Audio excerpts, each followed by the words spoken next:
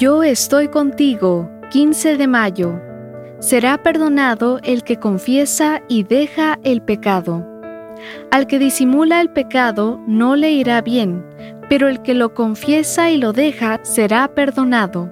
Proverbios capítulo 28, versículo 13. De acuerdo a la Organización Mundial de la Salud, la depresión es la principal causa mundial de discapacidad.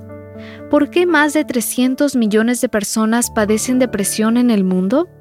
Hay distintas causas detrás de los cuadros depresivos que experimentamos, pero una es quizá la más determinante. En el siglo XX, Sigmund Freud sugirió que el sentimiento de culpa constituye la clave para entender la depresión. En 2012, un estudio encabezado por el profesor Roland Zahn de la Universidad de Manchester demostró, mediante imágenes de resonancia magnética, que las áreas del cerebro que están relacionadas con la culpa responden de manera diferente en quienes han tenido problemas de depresión.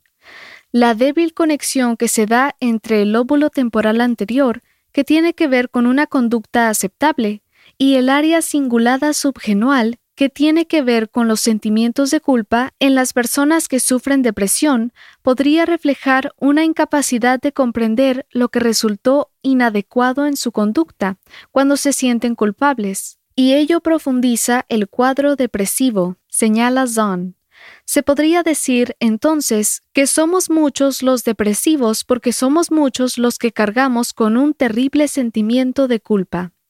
La relación entre la culpa y la depresión ya la había presentado la Biblia hace casi 3000 años cuando el salmista declaró: «Mientras no confesé mi pecado, mi cuerpo iba decayendo por mi gemir de todo el día, pues de día y de noche tu mano pesaba sobre mí.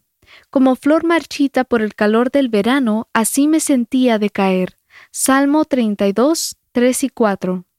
En el Salmo 31:10 exclamó: «Se agotan mis fuerzas a causa de mi maldad y mis huesos se consumen». Por creación divina, tenemos el derecho a elegir la vida que queramos. Podemos declarar que el pecado no existe. Sin embargo, cuando las luces se apaguen y el placer se haya esfumado, la culpa y la depresión serán nuestras inseparables compañeras. Y solo hay un camino para resolver esa angustia del alma: acudir a Dios y confesar nuestro pecado. Al que disimula el pecado no le irá bien, pero el que lo confiesa y lo deja será perdonado.